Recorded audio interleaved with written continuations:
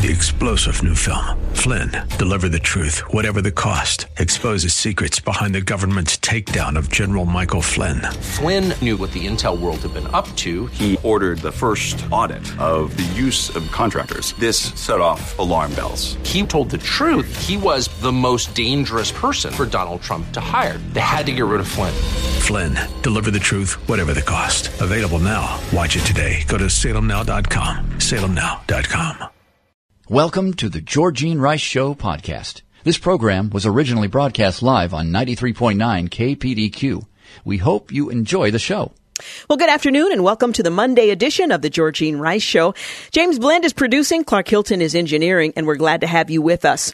Later today, we'll talk with Michael Berry. He's Chief of Staff for First Liberty Institute. We'll talk about the latest development in the Coach Kennedy prayer case. This coach from the state of Washington was fired for praying. We'll tell you more about where that case stands, as the Supreme Court earlier had decided not to take up the case. But there have been some encouraging developments. We'll talk about that in the 5 o'clock hour. And we'll talk with Amy Hollingsworth. She's the author of The Simple Faith of Mr. Rogers, Spiritual Insights from the World's Most Beloved Neighbor. Of course, the movie about Mr. Rogers, A Beautiful Day in the Neighborhood, opens in theaters on Friday. It's a timely conversation about an important figure in our culture. Well, taking a look at the headlines, backyard gathering of football fans turned into a bloodbath after gunfire broke out in Fresno, California on Sunday night. The shooting left 4 people dead, 6 wounded, according to police. 3 of the dead were killed at the scene, while a 4th victim died in a local hospital. Responding Fresno police officers were going door to door in the neighborhood in hopes of collecting security camera footage of witness accounts. They were looking for leads to help them locate the unknown suspects. They were unknown. Gordon Sondland, the U.S. ambassador to the European Union, who met with President Trump several times regarding Ukraine, is scheduled to testify publicly before the House Intelligence Committee this week as part of the Democrats' ongoing impeachment inquiry. But lawmakers from both parties Sunday seemed hesitant to put much weight in what he has to say. This is likely because in a closed-door hearing, Sondland revised his prior testimony to say that he told a top Ukrainian official that U.S. aid would likely not resume until the country issues a corruption statement. Democrats quickly hailed the revelation as proof that Trump, in a July 25th phone call, tried to pressure Ukrainian President Zelensky into investigating Joe Biden's family business dealings in the country in exchange for the release of about $400 million in military aid. However, in prior testimony, Sondland said he had texted Ambassador Bill Taylor, the U.S. chargé d'affaires in Ukraine, that in September, saying that there was no quid pro quo. When asked if Sondland was credible, Representative Jim Himes, a Democrat from Connecticut, the number 2 Democrat on the House Intelligence Committee, he said that that's a good question. I'm not going to prejudice his testimony. House Minority Whip Steve Scalise appeared equally non-committal on Sondland.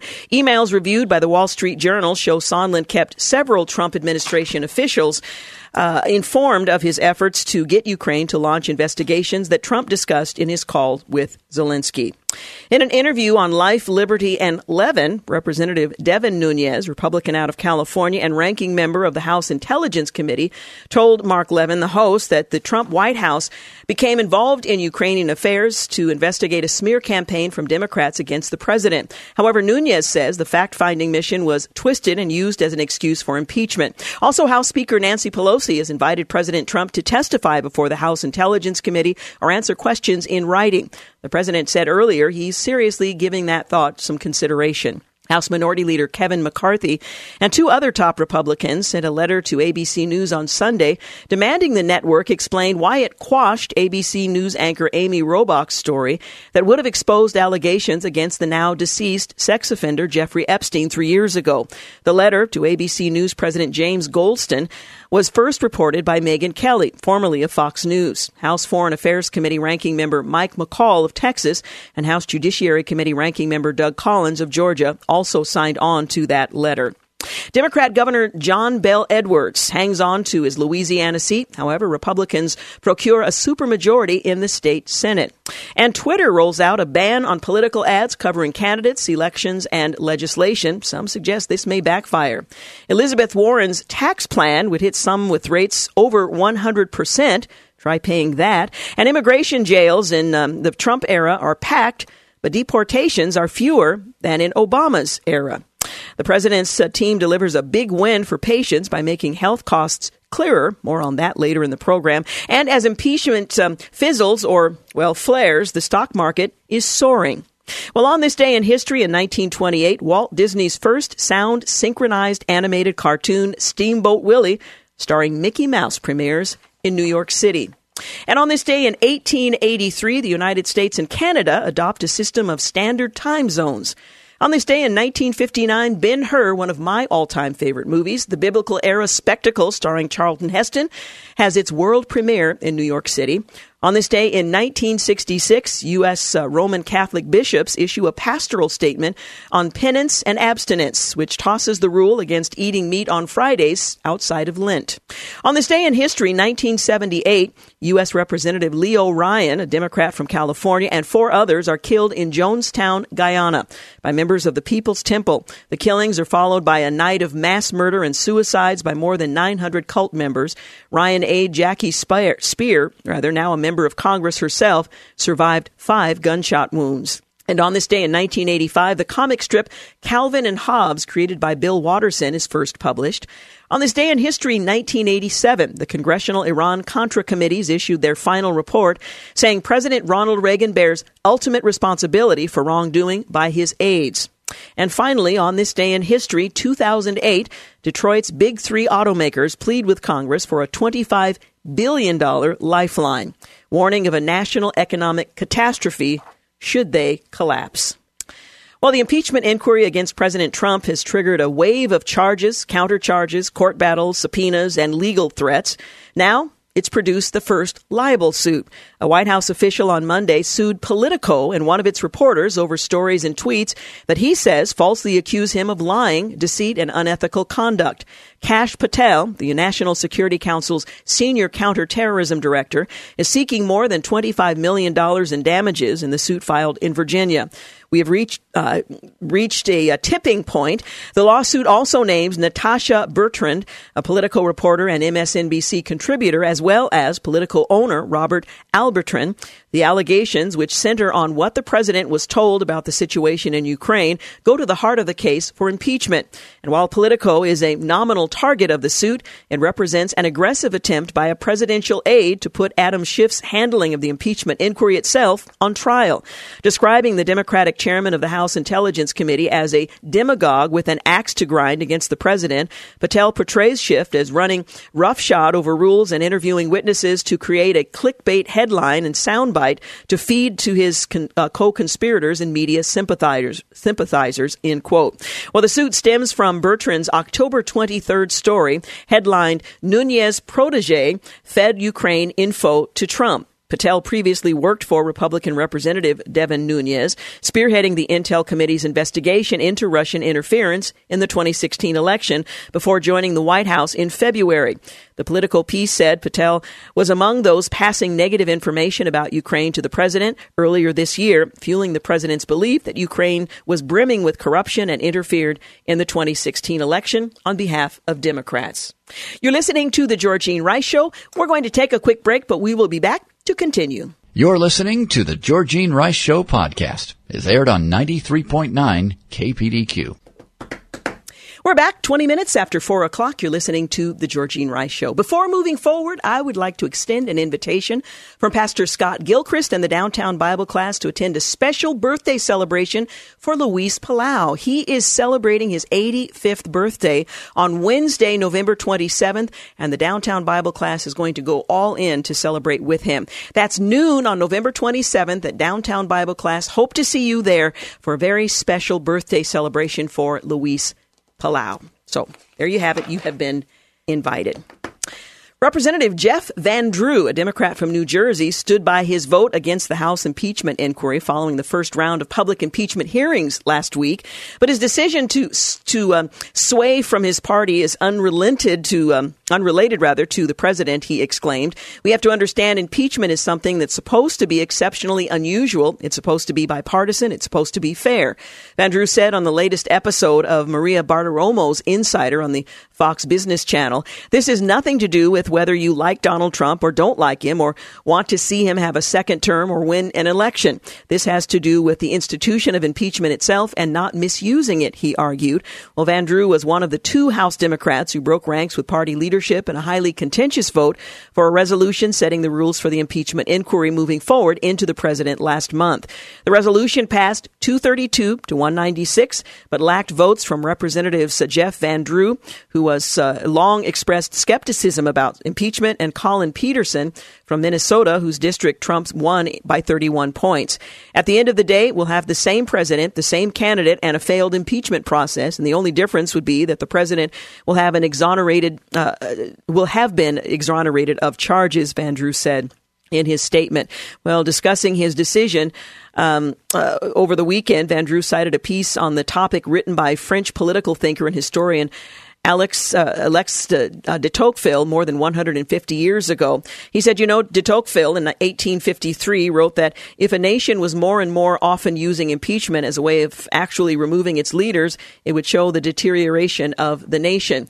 It is so rarely used, should be rarely used, and as I mentioned to you before, it is something that during the hundreds of years of American history has never been successfully used. So there you have it from one Democrat. Well, new developments in the impeachment probe were revealed during 2 closed-door depositions that took place over the weekend, revealed Representative Lee Zeldin.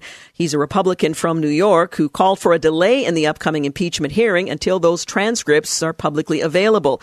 A lot of people didn't realize that once the cameras ended on Friday, we then went back to the SCIF in the Capitol basement where there was a closed-door deposition. David Holmes, assistant to Ambassador Bill Taylor in Ukraine, and Office of Management and Budget official Mark Sandy, they testified before Congress over the weekend in separate closed-door depositions following last week's highly contentious public hearings. According to Zeldin, Sandy went right to the heart of why there was a hold on aid to Ukraine during his Saturday deposition and called for a release of the transcripts containing Sandy's statement in time for week 2 of the public hearings. A great answer given, a very informative answer by Mark Sandy, Zeldin said, and I think it would change some of the answers given by some of these other witnesses this week.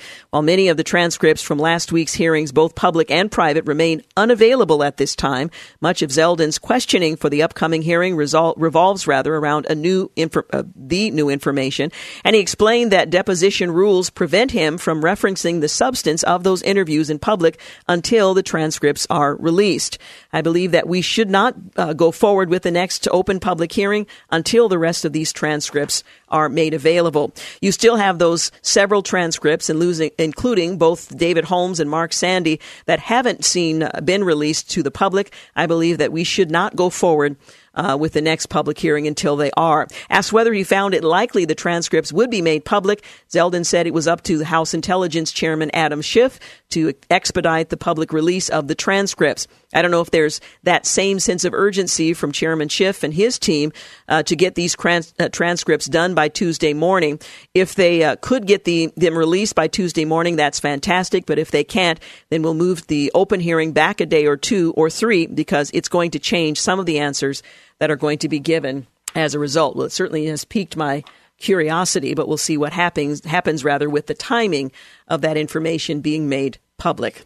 Well, House Democrats have opened an investigation into whether President Trump lied to the special counsel's office in sworn written answers he provided to Robert Mueller's Russian investigation. I know you thought that was over, but apparently things don't die in this Congress. The House's general counsel revealed the probe during oral arguments before the D.C. Circuit Court of Appeals on Monday in a case where Democratic lawmakers are seeking the secret grand jury material from Mueller's investigation. Did the president lie? Was the president not truthful in his response to the Mueller investigation? House Attorney Douglas Letter asked, indicating why the House is seeking the grand jury material. Now, they don't have evidence of a lie, but they suspect there may be one, and it's the next opportunity for them to perhaps undermine the president. Lawmakers are specifically concerned with whether President Trump lied when he said he did not recall speaking to Roger Stone about WikiLeaks. During Stone's criminal trial, former Trump deputy campaign manager Rick Gates testified that he heard a phone call between Trump and Stone. He testified that after the call, Trump told him that more information would be coming. Gates said he believed this referred to WikiLeaks, although the president did not say that. Stone was convicted on Friday of witness tampering, lying to Congress, and other charges. Trump Trump's attorney, Jay Sekulow, dismissed the efforts in a statement on Monday, saying the president's testimony read the answers to the questions. They speak for themselves, or rather read them. Democrats are using this investigation as a reason to get the grand jury material from Mueller's investigation. They have previously cited their impeachment inquiry as a basis for why the material should be disclosed. Federal rules, however, prohibit the release of grand jury material except for a certain set of situations, such as judicial proceedings. The House has argued that their investigation of the president falls under that category. And the Supreme Court has temporarily blocked the enforcement of a subpoena for the president's tax returns.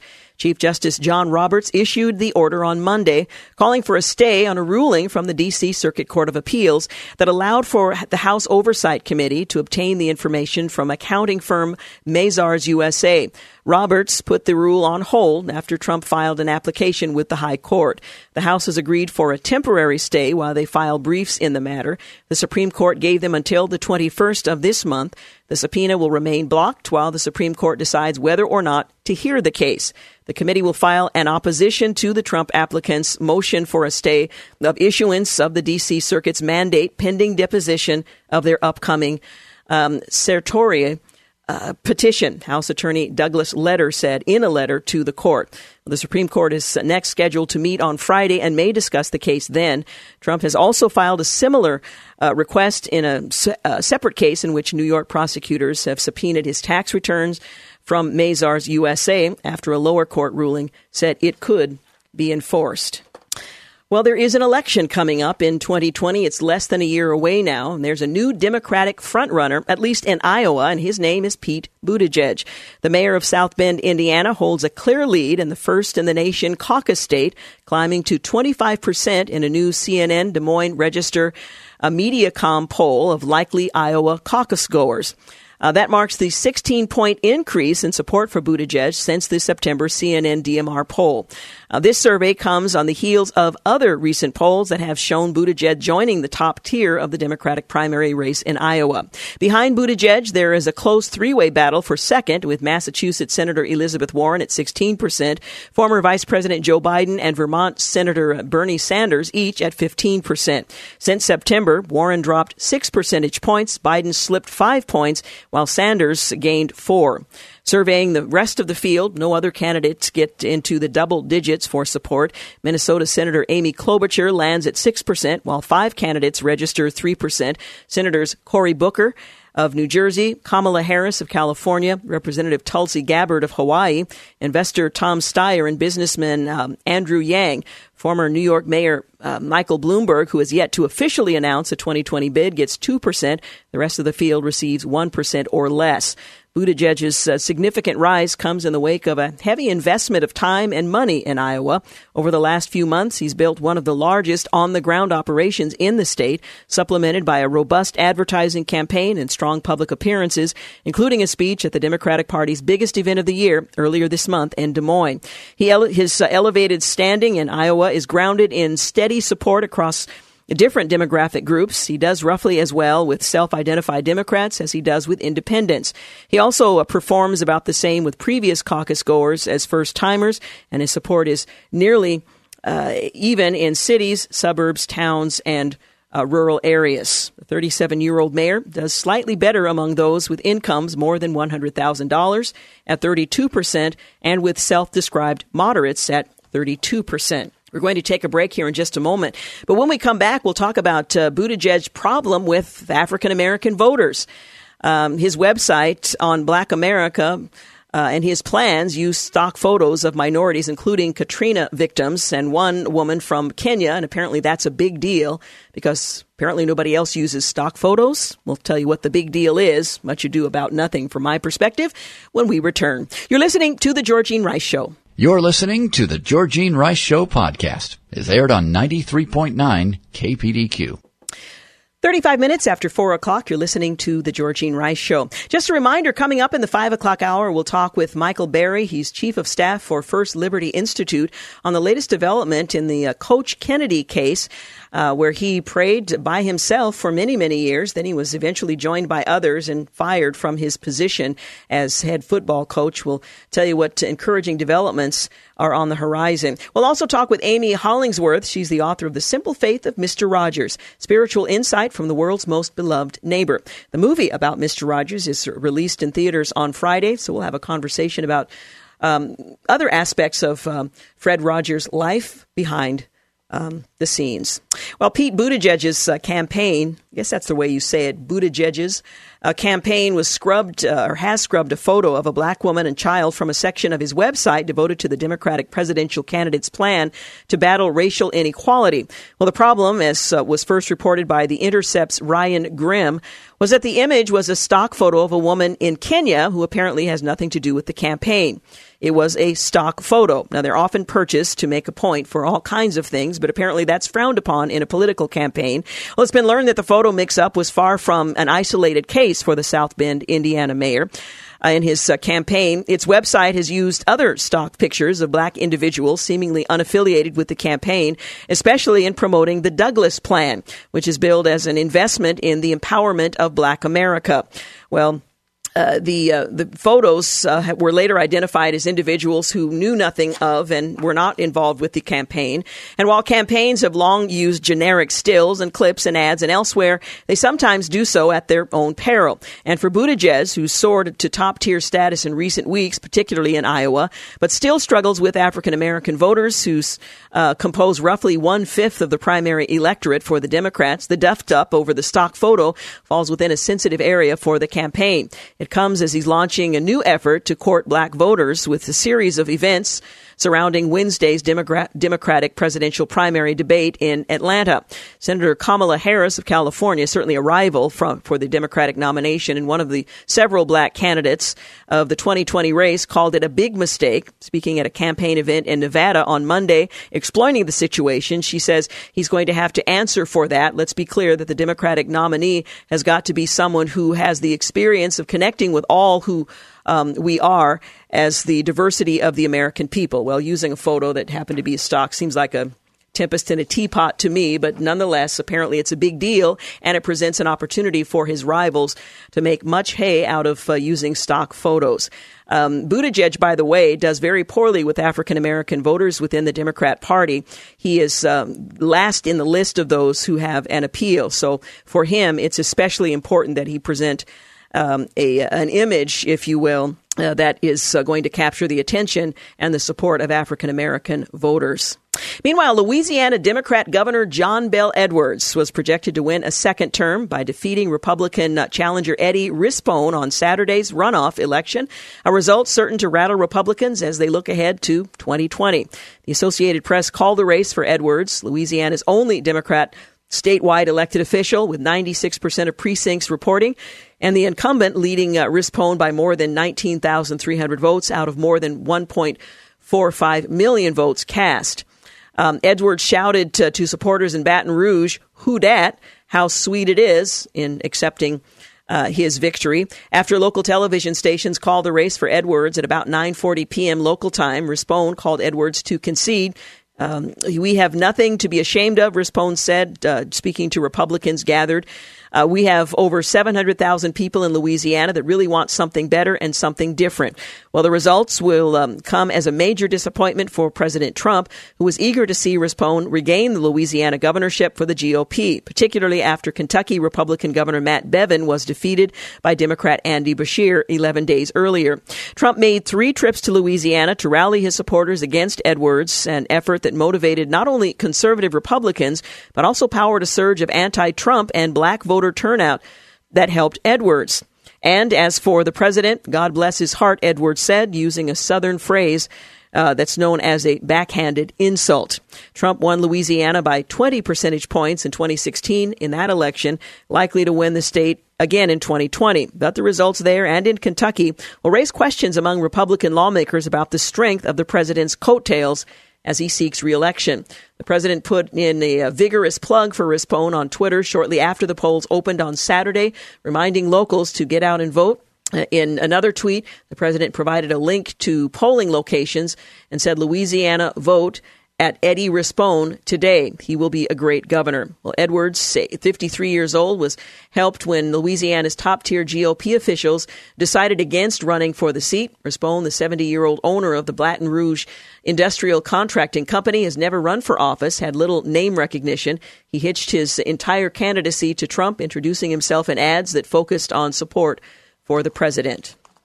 And Secretary of State Mike Pompeo announced on Monday that the U.S. government will ease its stance on Israeli settlements in the West Bank in the latest move by the Trump administration to bolster Israel's position and undermine Palestinian claims regarding land sought for future state. Pompeo essentially rejected the 1978 State Department legal opinion holding that civilian settlements in the occupied territories are inconsistent with international law. He also said the White House was reversing an Obama administration directive that allowed the UN Security Council to pass a resolution declaring the settlements a flagrant violation of international law. The Trump administration is reversing the Obama administration's opposition to Israeli settlements in the West Bank, Pompeo said. The establishment of Israeli settlements in the West Bank is not inconsistent with international law. End quote.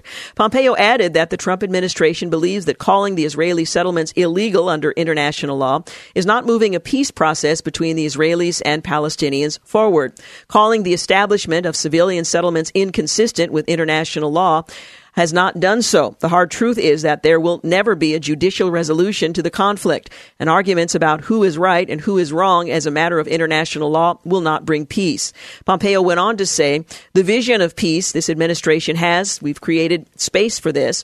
Trump already broke with his predecessors by deciding earlier to recognize Jerusalem as Israel's capital, moving the U.S. embassy to that city, and closing the Palestinian diplomatic office in Washington.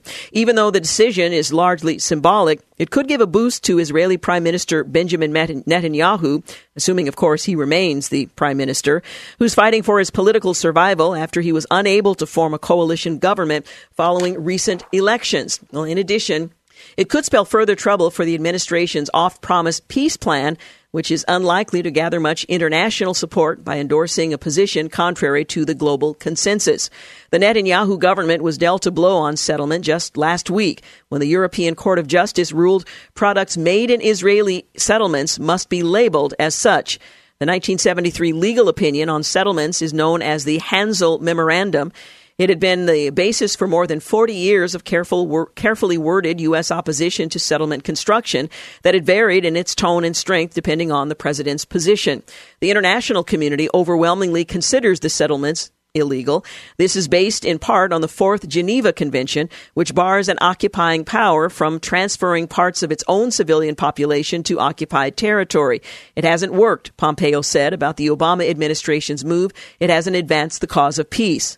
Pompeo went on to say that the U.S. would not take a position on the legality of specific settlements and that the new policy would not extend beyond the West Bank and create a precedent for other territorial disputes. He added that the decision did not mean the administration was prejudicing the status of the West Bank in any eventual Israeli Prime Minister Palestinian peace agreement. This is only solved by negotiations between the Israeli and Palestinian peoples. The anti-settlement monitoring group Peace Now, along with AP reporting, has found a sharp increase in settlement planning and construction since Trump took office. Israel captured the West Bank and East Jerusalem in 1967 in the Mideast War and quickly began settling the newly conquered territory. Today, some 700,000 Israeli settlers live in the two areas, which are both claimed by the Palestinians for their state. After the war, it immediately annexed East Jerusalem, home of the Holy City's most important religious sites, in a move that is not internationally recognized. But Israel has never annexed the West Bank, even as it has dotted the territory with scores of settlements and tiny settlement outposts. While claiming the fate of the settlements is a subject for negotiation, it has steadily expanded them. Some major settlements have over 30,000 residents, resembling small cities and serving as suburbs of Jerusalem and Tel Aviv. The Palestinians and supporters say the settlements undermine hope for a two-state solution by gobbling up land sought by the Palestinians. And we learned that Russian troops took over the Kobani airfield in northern Syria last week, one day after U.S. troops moved out, according to a report. Russian state media showed the Russian flag flying over what had been the center for U.S. operations after ISIS in the region had held it. Other images showed Russian military helicopters landing on the runways and Russian troops deploying around the base. The air base is located along Syria's northern border with Turkey. You're listening to The Georgene Rice Show. We'll be back. You're listening to The Georgene Rice Show podcast. It's aired on 93.9 KPDQ. We're back 51 minutes after 4 o'clock. You're listening to The Georgene Rice Show. I want to remind you the Singing Christmas Tree begins this weekend with a Friday night performance, 7:30 p.m. at the Keller Auditorium. 2 performances on Saturday, a matinee at 2, and again on Saturday evening at 7 o'clock p.m., Sunday at 2. On Friday following Thanksgiving, a 2 o'clock matinee performance and an evening performance at 7 o'clock p.m., followed by 2 performances on Saturday, November 30th, 2 o'clock matinee and 7 o'clock p.m. evening, and Sunday, December 1st at 1 p.m., the final performance of the 57th Singing Christmas Tree. Get your tickets now. We'd love to have you join us and bring in the Christmas season with great joy. Tickets currently available. You can call the box office at 503-557-8733. That's 503-557-8733. Well, when it comes to improving the nation's healthcare system, the Trump administration is trying to do administratively some of the good things it hasn't been able to do legislatively. On Friday, it took 2 major steps toward transparency in pricing and options. Patients will now better understand what their choices and costs will be. The president and his team deserve credit for this effort. Again, it's administrative, not legislative. Specifically, the administration formally proposed one new rule, not yet final in the administrative process, and finalized another. The first, the Transparency in Coverage Rule, would require health plans to provide real-time online information, including an estimate of their cost-sharing liability for all covered healthcare items and services in order to empower consumers to shop and compare costs between specific providers before receiving care. Also, health plans would disclose on a public website their negotiated rates in-network providers and allowed amounts paid out for out-of-network providers. Making this information available to the public is intended to drive innovation, support informed, price-conscious decision-making, and promote competition in the healthcare industry. Well, the second rule, finalized on Friday, has an unwieldy 22-word title, but its upshot is that hospitals must now provide patients with clear, accessible information about their standard charges for the items and services they provide. The information has to include additional information such as common billing or accounting codes and that sort of thing. Well, just about every person in the United States has had an experience of confusion, frustration, anger, and sometimes severe financial distress due to the bureaucracy and sheer obscurity of healthcare pricing. Make a visit to the emergency room, for example, and for months you'll be receiving unexpected bills from the providers of each aspect of your care without you having any sense of whether each bill is all or just part of your overall costs.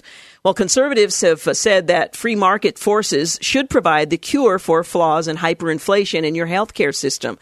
Market forces can't work, however, if pricing is opaque. So consumers can't affect the market through millions of individual decisions if they have no information on which to base their decisions. Well, with these 2 rules, the Trump administration is trying to provide the price signals and other information necessary for patients to be informed and to be able to act as rational consumers.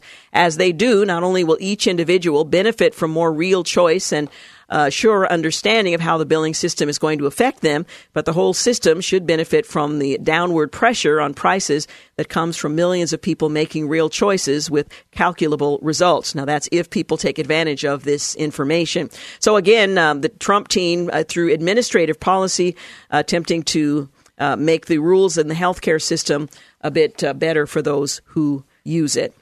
Well, would Americans willingly, or should I say, would you willingly hand over your private medical records to Google? Well, infuriatingly, it's an irrelevant question. According to the Wall Street Journal, the search giant is engaged in a secret effort to secure and analyze the personal health data of some 50 million Americans in 21 states. The initiative is known as Project Nightingale. It was undertaken in partnership with Ascension, the second largest health system in the U.S. It's revealed that the data involved in Project Nightingale pertains to lab results, doctor diagnoses, and hospitalization records, among other categories, and amounts to a complete health history, including patients' names and dates of birth. So it is connected to you, the healthcare consumer. More infuriating, neither patients nor doctors have been notified, according to Mr. Copeland, Robert Copeland, the U.S. columnist who made the revelation. Americans are finding out about this outrage courtesy of an anonymous whistleblower who posted a video on the Daily Motion social media platform. It contained a document dump of hundreds of images of confidential files relating to Project Nightingale. The video has since been removed due to what Daily Motion states is a breach of the terms of use. According to The Guardian, the whistleblower introduced the video by saying, "I must speak out about the things that are going on behind the scenes." The video explained there were 4 pillars in Project Nightingale, and that by the time the file transfer is completed next March, some 50 million Americans' health data will be under Google's control, whether they like it or not. Privacy concerns? Well, in a statement, Ascension asserted that all of its Google-related efforts are HIPAA compliant and underpinned by a robust data security and protection effort and adherence to Ascension's strict requirement for data handling. Why Google has it is another matter. Google stated its work with Ascension adheres to industry-wide regulations, including HIPAA, regarding patient data, and comes with strict guidance on data privacy, security, and usage. Google also insists the data obtained from Ascension cannot be used for any other purpose than for providing these services we're offering under the agreement, and patient data cannot and will not be combined with any Google consumer data, end quote. Well, these assertions ring exceedingly hollow from a company whose founders and chief executives were caught on tape bemoaning the results of the 2016 election and outlining their efforts to thwart Trump's agenda and that of the worldwide populist movement, a movement utterly anathema to Google's globalist ambitions. Well, documents obtained by Project Veritas from Google insider Zachary Voorhees, who received a wellness check from San Francisco police following a police-confirmed mental health call from Google, revealed the search giant had a file called News Blacklist site for Google Now. Voorhees insisted it was a blacklist of news sites restricting them from appearing on news feeds for any Android Google product. If that's the case, then Google executives, including CEO Sundar Pichai, have been lying to Congress. If they lie to Congress with no consequences to date, why should lying to the American public be problematic? And if they're not lying, why was the video removed from Daily Motion? Google's desire to use the data to mine it and to write algorithms based on patient data, the whistleblower adds. In addition, Google seeks to use the data to build their own products, which can be sold to third parties. It's not the first time Google is currently engaged in data mining the personal information of millions of children, courtesy of the G Suite for Education accounts and its Chromebooks used in classrooms nationwide. And yet again, much of it is occurring without parental knowledge or consent. Furthermore, Google's previous forays into the medical field are also problematic. A deal between United Kingdom hospitals and the search giant's artificial intelligence subsidiary, DeepMind, failed to comply with the data protection law, according to the ruling by UK's data watchdog, the Information Commissioner's Office. In addition, a class action lawsuit filed last June contends that a 2017 deal between Google and the University of Chicago Medical Center was marred by Google's failure to make patient records anonymous. The suit also asserts that the UC Medical Center did not notify its patients, let alone obtain their express consent, before turning over their confidential medical records to Google for its own commercial gain, The Verge reports. Well, Google's latest machinations have precipitated an investigation by the Office for Civil Rights in the Department of Health and Human Services, which will seek to learn more information about this mass collection of individuals' medical records to ensure that HIPAA protections are fully in play. You're listening to The Georgene Rice Show. We've got news and traffic coming up at the top of the hour. Then we'll talk with Michael Berry, Chief of Staff for First Liberty Institute. We'll talk about Coach Kennedy and his prayer case, and Amy Hollingsworth, The Simple Faith of Mr. Rogers, the book, when we return. You're listening to The Georgene Rice Show podcast. It's aired on 93.9 KPDQ. Well, good afternoon and welcome back. You're listening to the second hour of The Georgene Rice Show, brought to you in part today by Zerorez. Well, for many of us, we've been following the case of Coach Kennedy. As you might recall, he was fired from his high school football coaching job after he prayed after each game. Well, it started out as a singular event involving just himself. He was joined by others, and the rest you may recall. Well, here to tell us about the latest is Michael Berry. He's Chief of Staff for First Liberty Institute on the latest development in the Coach Kennedy prayer case, and hopefully there is good news. Michael Berry, thank you so much for joining us. Well, thanks for having me. Well, former high school football coach Joe Kennedy, was fired for praying after each game. He has been fighting to get his job back ever since. That was in 2015. For listeners who may not recall the details, can you tell us what happened to Coach Kennedy? Well, I mean, it's exactly as you said. He started off praying by himself, alone at the 50-yard line after the games.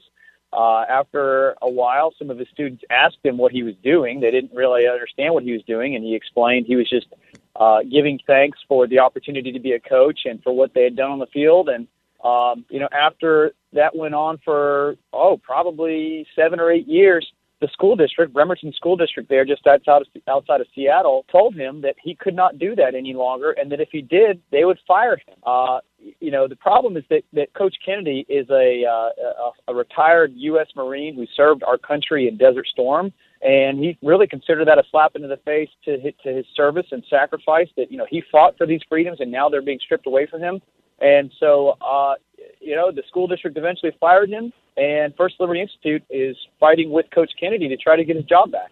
Now, was there a reason given why after so many years he was forbidden from, he didn't advertise, he didn't recruit, he just simply took a place at the 50-yard line and was sometimes joined by team members from his team, sometimes by team members from the opposing team and others.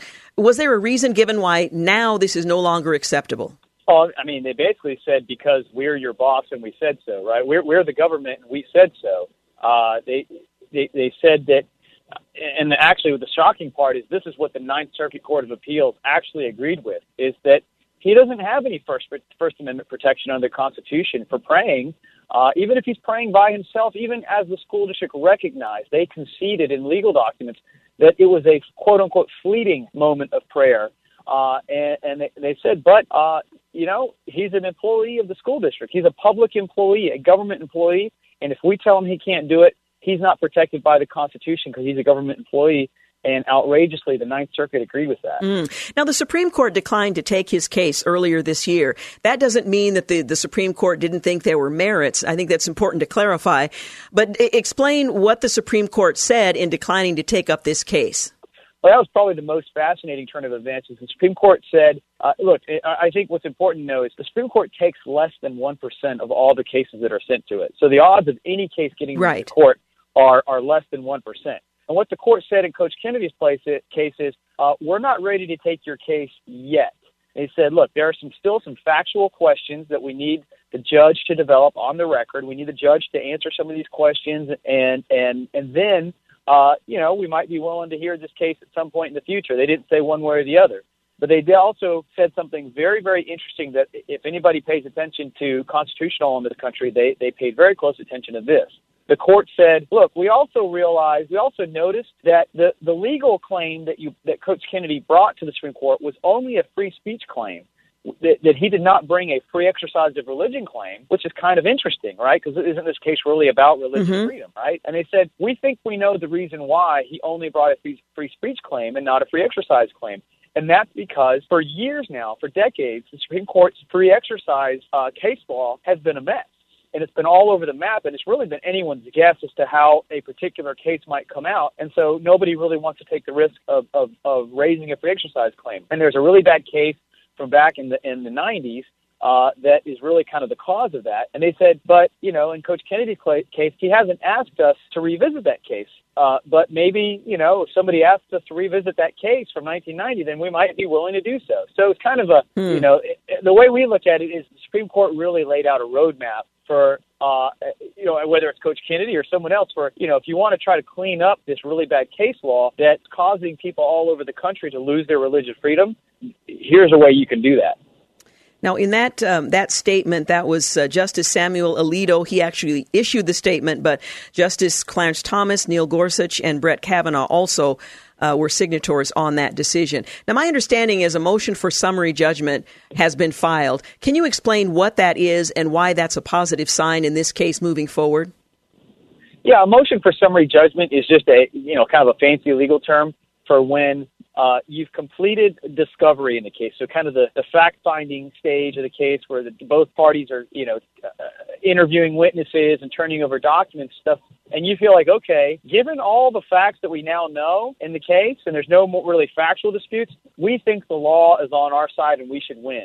And you basically ask the court to just declare, hey, and it's really a way for the court to avoid the expense and the time and the resources of going through a full-blown trial if it looks like one side or the other should be the clear winner at the beginning, right? And so that's what we have filed on behalf of Coach Kennedy. We strongly believe that the Constitution and federal law are on our side, and now that we've answered some of those factual questions that the Supreme Court said they wanted to answer, we're ready for the court to rule in our favor. Now, things really started up again in August of this year.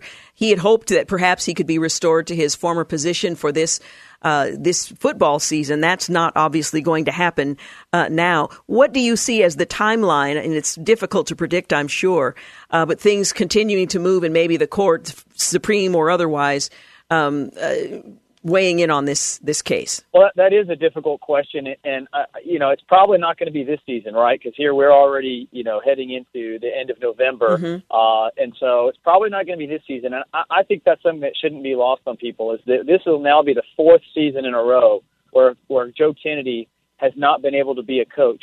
That's 4 entire years of a high school class, from freshmen, sophomore, juniors, and seniors. So that's an entire high school class that has not been able to have the benefit of having Coach Kennedy roaming the sidelines, being their football coach. And make no mistake about it, he was a beloved coach. I mean, he was, in his own words, he wasn't really the X's and O's guy. He was the guy that taught them character, discipline, hard work, the types of things that we need so desperately in our high schools and in our society in this day and age. Well, we'll certainly continue to follow this case. It's encouraging to hear that there's motion forward with this summary judgment, and we'll probably talk to you again at some point in the future as we see the direction this is likely to take. Absolutely. We're hoping for a swift victory, and if so, happy to talk all about it. Look forward to it. Thank you so much, Michael Berry. Thank you for having me. Again, Michael Berry is Chief of Staff for First Liberty Institute on the latest development in the Coach Kennedy prayer case. You can continue to pray for him, and we'll certainly keep you up to date as things move in this matter. Up next, we're going to talk with Amy Hollingsworth. She's the author of The Simple Faith of Mr. Rogers, Spiritual Insights from the World's Most Beloved Neighbor. The movie about Mr. Rogers opens in theaters on Friday, so it's a really timely conversation. That's coming up next right here on The Georgene Rice Show. You're listening to The Georgene Rice Show podcast. It's aired on 93.9 KPDQ. Well, good afternoon and welcome back. You're listening to The Georgene Rice Show, brought to you in part today by Liberty Coin and Currency. Well, he had a calming voice with a slow, deliberate cadence, a smiling face and gentle eyes. He was kind. This is the Mr. Rogers that we knew on the set of Mr. Rogers' Neighborhood. But when the camera stopped rolling and the music faded, who was the real man behind one of America's most iconic children's programs? Well, written by a close, longtime friend of Fred Rogers, The Simple Faith of Mr. Rogers reveals the driving faith behind the creator of Mr. Rogers' Neighborhood. Fred Rogers, he captured the hearts of millions of children and adults alike in his over 900 episodes of Mr. Rogers' Neighborhood that aired from 1968 to 2001. He was known for his routine of beginning the show by entering the set and changing from his suit jacket into his signature cardigan sweater while singing It's a Beautiful Day in the Neighborhood. Well, the upcoming feature film starring Tom Hanks, A Beautiful Day in the Neighborhood, highlights the character of Fred Rogers behind the scenes and his relationship with a magazine reporter who reluctantly agrees to do an assigned story for him. But what's missing is the true look at the motivation behind Fred's passion for the loving treatment of every neighbor. Well, in The Simple Faith of Mr. Rogers, my next guest reveals the inner workings of Fred Rogers' faith, including his perspective on prayer, the work of the Holy Spirit, the power of forgiveness, and eternal life. It offers exclusive content and the faith that helped establish and maintain the wonderful person Fred Rogers was. It includes personal letters between Rogers and my next guest, the spiritual legacy left behind by the man who can be summed up by one of his favorite quotations from St. Francis of Assisi: preach the gospel at all times, if necessary, use words. Well, my guest is Amy Hollingsworth. She is the author of the best-selling The Simple Faith of Mr. Rogers, which last summer earned a spot on the Wall Street Journal's bestsellers list and was ranked as Amazon's #1 bestseller in Christian inspiration. Amy is the first person to ever interview Mr. Rogers about his faith on television. A Mr. Rogers neighborhood cast member called her the daughter he would have wanted. Amy is also the author of Runaway Radical, co-written with her son Jonathan, and Gifts of Passage. She's been named one of USA Today's top 100 people for her influence on pop culture.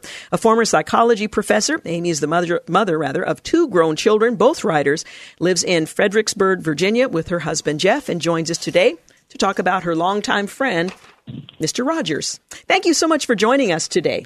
Thank you. Thank you for having me on. It's always a pleasure to talk about Mr. Rogers. Well, let's talk about how you first came to know him, because it was something of a surprise to both of you. As I mentioned, you were the first person to do a television interview about his faith.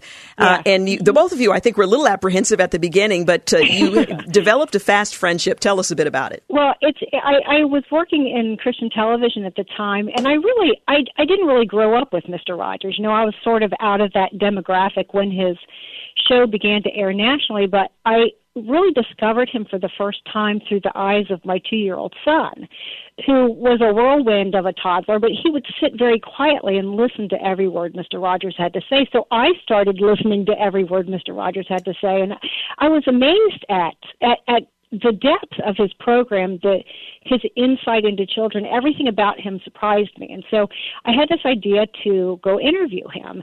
And the network that I was working for said, good luck. You know, we've been trying for 20 years and he's always turned us down. So I wrote a letter and asked for the interview and didn't hear back. And then one night I was just sitting at the kitchen table and I opened the day's newspaper, and there was an op-ed piece called "It's a Psychobabble Day in the Neighborhood." And it was written by Don Fetter, who at that time was with the Boston Globe, and it was this terrible, scathing opinion piece about how Mr. Rogers was this horrible person, and he was destroying children, and it was just awful. So at that point, I had done enough research on Mr. Rogers that I knew enough to defend him. So I just got pen and paper, and I wrote Don Fetter a letter, and I was, told him all the reasons why he was wrong, and at the end I said, shame on you for, attacking the one person who's trying to do something positive for my children. And so I sent that to Don Fetter. I don't know if he ever read it. And I also sent a copy of the op-ed piece in my letter to Mr. Rogers' people, because I thought, well, they should know that the bad press is out there. So a couple of days later, I got the phone call and that he had agreed to do the interview. And it wasn't until I got to Pittsburgh that I found out that it was the letter that had convinced him that I was sincere enough to be trusted, that I wasn't just another journalist after a rare interview with Mr. Rogers, but I was a mother who was trying to do something positive for her children. And I think the trust that informed the rest of our long friendship began when he read that letter that I wrote in defense of him. Well, that had to have been thrilling to have met him face to face and to give the rest of the world an opportunity to learn more about the man behind the character, which wasn't much of a departure, that we came to know as Mr. Rogers in his neighborhood. Now, let me ask you a little bit about who Mr. Rogers was before he became the famed character that is now so beloved, and about whom a movie is going to be released here very shortly. Television wasn't his first calling. Young Fred Rogers had other plans, as did his parents. Tell us a little bit about young Fred Rogers and how his connection with television began. Well, he was planning to go. He went to college for music, but he had planned to go to seminary, and that was his intention and his parents' intention for him. But during spring break, his senior year of college, he was home visiting, and he saw television for the first time. And it wasn't that he saw it and thought, "Wow, this is going to change the entire world of communications." What he saw on television was one person was people throwing pies in each other's faces. And he was appalled by that. And he said, this is what he told me. He said, I got into television because I saw people throwing pies in each other's faces. And he said, that to me is such demeaning behavior. And if there's one thing that makes me mad, it's one person demeaning another. That really makes me mad. And so here you have the man who sang the song, what do you do with the mad that you feel? He took his own mad and decided to go into television. So he went into television. He worked for some shows in New York City, and then eventually had the Children's Corner, in Pittsburgh, where he just worked behind the scenes with the puppets. Yeah, he was quite a puppeteer, which if you saw the program, featured large in his Mr. Rogers' Neighborhood. Yes, he did do that, and what happened was the head of the Canadian Broadcasting Company had seen him interact with children and offered him a daily program called Mr. Rogers in Canada. And Fred had assumed, I'm just going to be a puppeteer. I'm going to be behind the scenes. And the head of the broadcasting company said, oh, no, I've seen you interact with children. What I want is a daily visit. I want you to be on screen, and I want you to communicate with the child on the other side of the television set the way I've seen you interact with real children. And that's how Mr. Rogers came to be. So it's called Mr. Rogers in Canada, and eventually it moved to Pittsburgh and was called Mr. Rogers' Neighborhood. Now, when you spoke with him, was he astonished by the degree of success that he had enjoyed over the span of his career? I don't think he thought of it as success. I have had the privilege of seeing the new film, A Beautiful Day in the Neighborhood, which opens on Friday with Tom Hanks. And a reporter asked him that question, and he said, fame is a 4-letter word. It doesn't matter if you're famous. It matters what you do with it. And so the reporter says, well, what are you trying to do with it? He said, I'm trying to give parents and their children positive ways to express how they feel. And so he didn't see it as fame or success, but as his ministry to help children and their parents find ways to express how they feel, but in ways that didn't hurt them or anyone else. In your book that we're talking about today, The Simple Faith of Mr. Rogers, Spiritual Insights from the World's Most Beloved Neighbor, you divide the book in various chapters, and each one of them begins with the phrase, toe sticks for the heart, toe sticks for the eyes, toe sticks for the hands. Explain what that phrase means to Mr. Rogers. I know, it's unusual, isn't it? Well, it's funny because the summer before Fred passed away, he told me the story about from his own life when he was 5, and he had a neighbor in his neighborhood whose name everybody called her Mama Bell. So Fred used to show up on her back doorstep because it was strategic because that led, straight into the kitchen. And when he would visit Mama Bell, she would make him toast sticks. And so one day she said, Freddie, would you like to make toast sticks on your own? And he was so surprised, so she let him put the toast in the toaster and slice them into sticks and put the jam on it. And it made him feel really good that she would, trust him and show him how to do that. And then a short time later, she got very sick and died. And he wondered, years later, did she know that she was dying? And maybe that she had offered this experience to him as sort of a comfort to him. And then he would know how to make toast sticks after she was gone. And so I had just returned from his memorial service in Pittsburgh, and I was sitting on my back porch, and I was thinking about that story, and I thought, he left me toast sticks, but they're toast sticks of a spiritual kind. So through his letters, through our visits, through his phone calls, through the sermons he sent me and speeches and, all the communication between us over the next 9 years, he left me a legacy of spiritual toast sticks. And so that's why I use that theme throughout The Simple Faith of Mr. Rogers to show the spiritual lessons that I feel like he gave me before he went to heaven. Yeah. We're going to take a quick break, but we will continue our conversation. Again, we're talking with Amy Hollingsworth. She was the daughter that Mr. Rogers would like to have had. The book is titled The Simple Faith of Mr. Rogers, Spiritual Insights from the World's Most Beloved Neighbor. You're listening to The Georgene Rice Show. We'll continue our conversation in just a few moments. You're listening to The Georgene Rice Show podcast. is aired on 93.9 KPDQ. We're back. You're listening to The Georgene Rice Show, and I'm continuing my conversation with Amy Hollingsworth. She's the author of A Simple Faith of Mr. Rogers, Spiritual Insights from the World's Most Beloved Neighbor. She not only wrote about him, but she actually knew him and spent time and developed a relationship with him, and shares those insights with us in this sweet book. Now, in your first chapter, you write about Mr. Rogers' recognition of the importance of taking time, the importance of silence. And one of the things that struck many adults was the cadence of Mr. Rogers on his program, that he spoke very slowly. He gave you an opportunity to think about what was being said. How did that reflect the Mr. Rogers that you knew off the set? Well, it's interesting because that's the very first question that I asked him, because I was there during while he was taping a series of episodes on fast and slow. And I had already decided to ask him this question, but I asked if that was purposeful, the slowness. You have the yellow caution light at the beginning of the program, and he just said that, I said, is that deliberate, the slowness, the pace and everything? And he just said that, he said, well, for me, I need to be myself. And then he took a long pause. He said, of course, and he said, I've never been a hyperactive, run-around kind of person, which actually he was describing me in that moment. But he said, I've never been a hyperactive, run-around kind of person.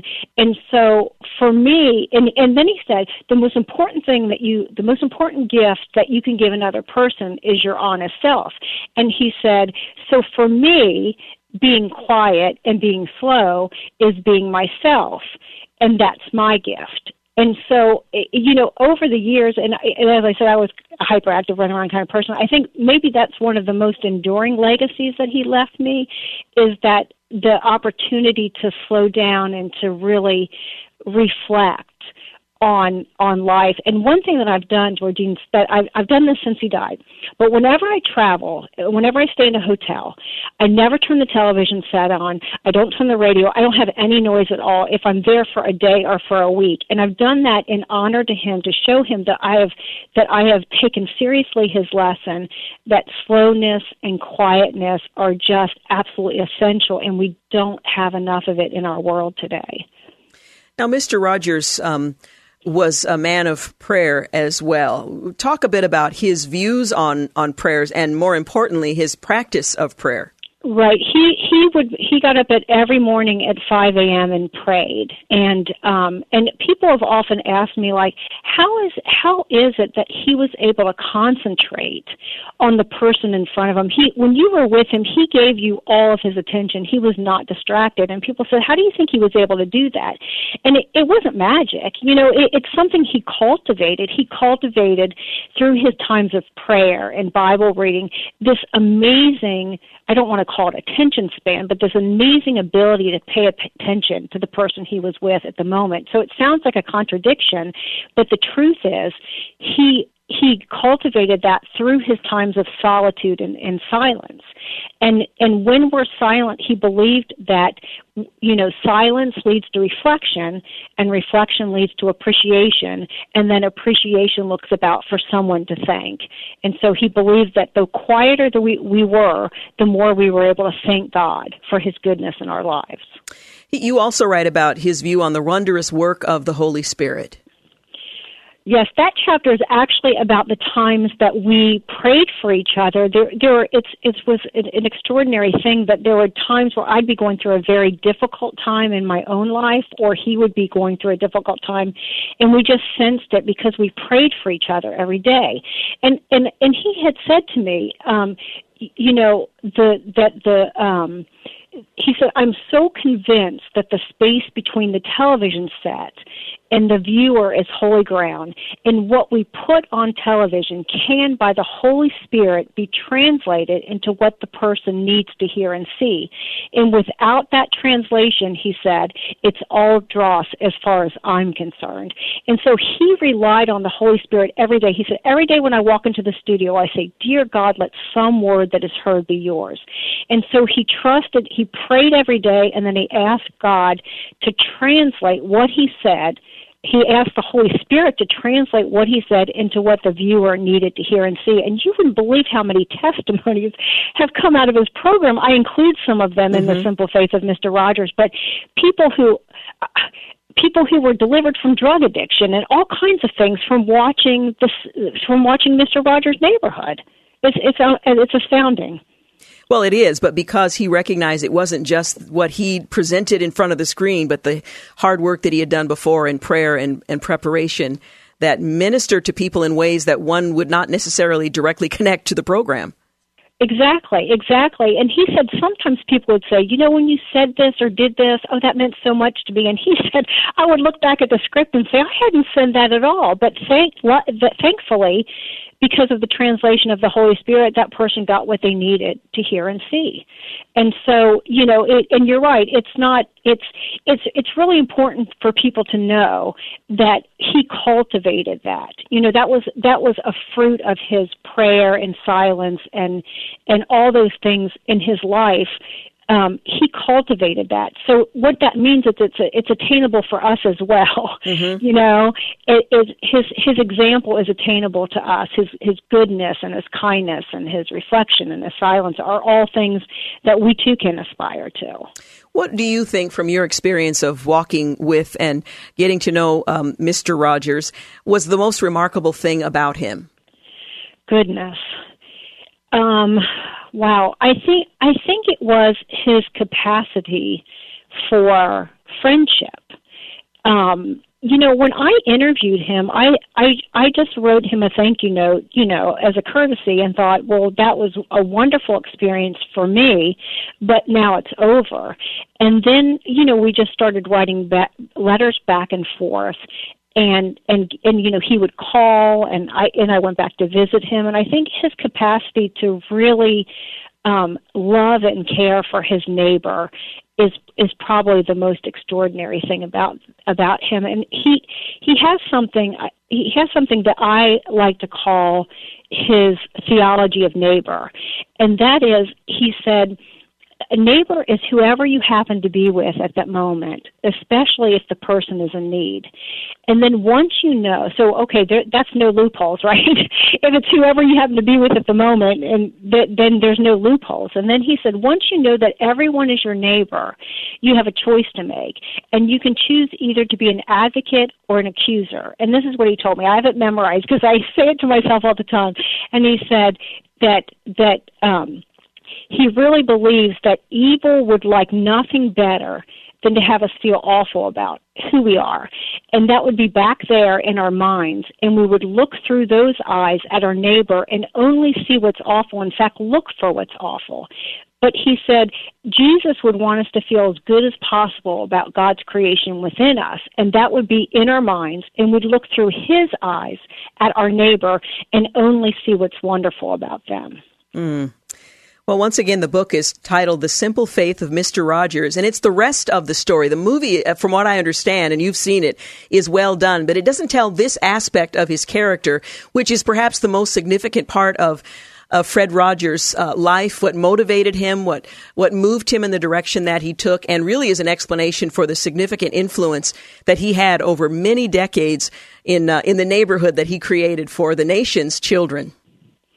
Right, and it's really his motivation, and the film does a beautiful job, and they do talk actually about his faith, and they show him reading scripture, and there's one scene where he's kneeling by his bedside, and he's praying. He prayed for so many people every day. He has a little book, and he's praying for people by name, and that touched me so deeply when I saw that scene, because I know my name was in that book, and his name was in my book. The fact that we were able to pray for each other. And there's another scene in the film where his wife, Joanne, somebody calls him a living saint, and Joanne said, I don't like that term. He wasn't a perfect person, but he did things every day. He prayed. He read scriptures. He swam laps. He wrote hundreds of letters. He prayed for people by name.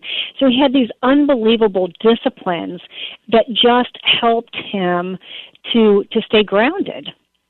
Well, I so appreciate your telling the rest of the story and filling out some of the blanks that we've wondered about. Again, the book is The Simple Faith of Mr. Rogers, Spiritual Insights from the World's Most Beloved Neighbor. Amy Hollingsworth, thank you so much for talking with us today. Thank you so much. A real pleasure. God bless. You too. You're listening to The Georgene Rice Show. We'll be back in just a few moments to wrap things up. You're listening to The Georgene Rice Show podcast. It's aired on 93.9 KPDQ. We're back. You're listening to the final segment of the Georgene Rice Show. Well, I hope you had a wonderful weekend of fellowship on Sunday or Saturday night, whatever day or time you meet with the body of Christ. We spent some time out at Shoals Community Church, had a great time of fellowship with the pastor, his family, and the church there. I was noting in the Christian Post what's happening in China and how grateful we ought to be for the fact that we can gather together without pressure, whereas many in churches around the globe face just that.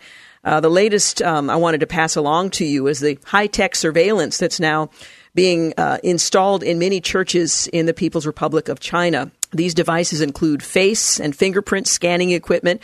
They're now being installed in churches all across the country. It really started in one particular place, but it has since expanded. According to a report from Bitter Winter, it's a publication that explores human rights and religious freedom in China, a facial recognition system that was placed in a government-controlled church, the Three Self Church, in one area, the capital of Xinjiang, the autonomous region there, is now being introduced elsewhere in China. And this gives the leaders, the People's Republic of China, an opportunity to surveil, to follow, and to keep records on who's coming and going in the church. On October 6th, Muyang Church, literally Shepherding Church in the central province, which is also home of the two Chinese Christian councils in Huangshi City, had two biometric devices set up on its first floor. Since then, congregation members have to stand in line to have their faces and fingerprints scanned before being allowed to enter the church, according to the publication.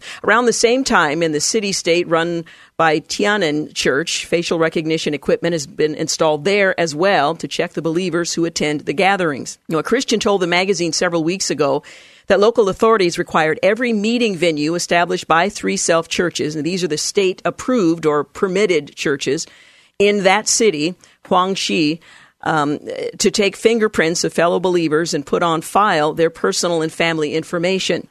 The churchgoer who disturbed by the order since it requires not only that church members be under constant tracking and surveillance, but that their families and relatives are implicated by association as well. Now, other local believers also reported that since October, multiple state-sanctioned churches in Huangshi began using fingerprint sensors and face scanners to record their attendance at services. In late September, members of a Three Self church venue in one community had their fingerprints taken. The person in charge of the venue told them that all congregants have to have their fingerprints scanned to attend Sunday services. Just like employees punch in at work, the person in charge of one church venue in this same community in Huangshi explained to a churchgoer, in this way, the church can know clearly who attends the services and who doesn't. Well, the bottom line is, it isn't the church knowing, it's the government requiring the church to provide that information to them. Well, Chinese Christians believe this is yet another example of the ever-increasing amassing of power by the government. Well, state surveillance of churches is not new in China. What's called the Sharp Eyes Project has long had a presence in state-run churches, with cameras placed even in washrooms of certain places of worship to ensure comprehensive monitoring. Now, I wonder if you were required to attend, in order to attend the church of your choice, that you would be fingerprinted, your photograph taken, facial recognition technology, surveillance in various parts of the building, including the restrooms, if you would attend church at all. Again, it's not new in China. According to the South China Morning Post, the name of the surveillance program seems to stem from a Mao-era slogan aimed at urging people to denounce those who fail to follow Communist Party creed. The people have sharp eyes is that slogan. The surveillance program intends to cover all rural areas with the goal of achieving blind spot-free monitoring by the year 2020, covering all regions, sharing across all networks, available at all times, and controlling at all points. Now, earlier this year, reports emerged that state-run churches in Guingdao, a city in the eastern province of Shandong, were ordered to stop singing songs from the worship songs or spiritual song collection and were instead ordered to sing from a book of hymns approved by the state. The new approved songs only feature themes about loving the nation of China, celebrating birthdays and funerals, and respecting parents and the elderly. Not exactly your usual hymn fare. The hymns published by the government only promote political, secularized content. All believers are unwilling to sing them, one director of a state-approved church told Bitter Winter in June, referencing the chorus of one of the hymns as an example. China is beautiful, China is great, the sons and daughters of China love China, bless China, O Lord. Well, at least they added, O Lord. Well, those things may all be true. China is beautiful, China is great, the sons and daughters may in fact love the country, but that, of course, is not the purpose of church, where there is one sovereign to whom our prayers are raised and our songs are lifted. Keep the People's Republic of China churches in your prayers as we reflect back on the wonderful time many of us enjoyed with fellow believers over the weekend. There are those who are seeing the noose tighten for them, and yet they persist. This is precisely why there's an underground church there, to avoid the kind of oversight and interference that the People's Republic of China is imposing, has always imposed, and now it seems is more overt about that policy. Tomorrow on the program, I'm looking forward to our radiothon with Transitional Youth. Rana Mall will be with us. She's the executive director of Transitional Youth. I so appreciate her insight. I'm looking forward to sharing with you the unique nature of homelessness as it relates to teenagers. There are programs for adults, even adults with children, but when you're a teenager, many of the programs simply do not apply.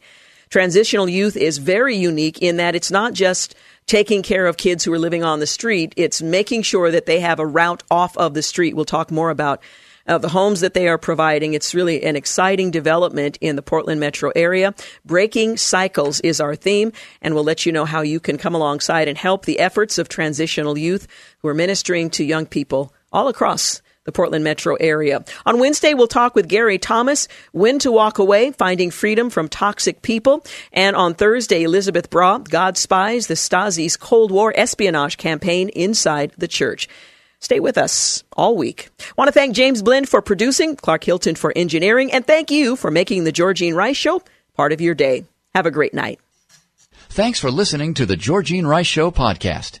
If you'd like to download a podcast of the show or would like more information on today's guests, please visit the show at kpdq.com or on Facebook. Follow the show on Twitter at GRice Show and like us on Facebook. And join us live every weekday at 4 for more critical thinking for critical times on 93.9 KPDQ.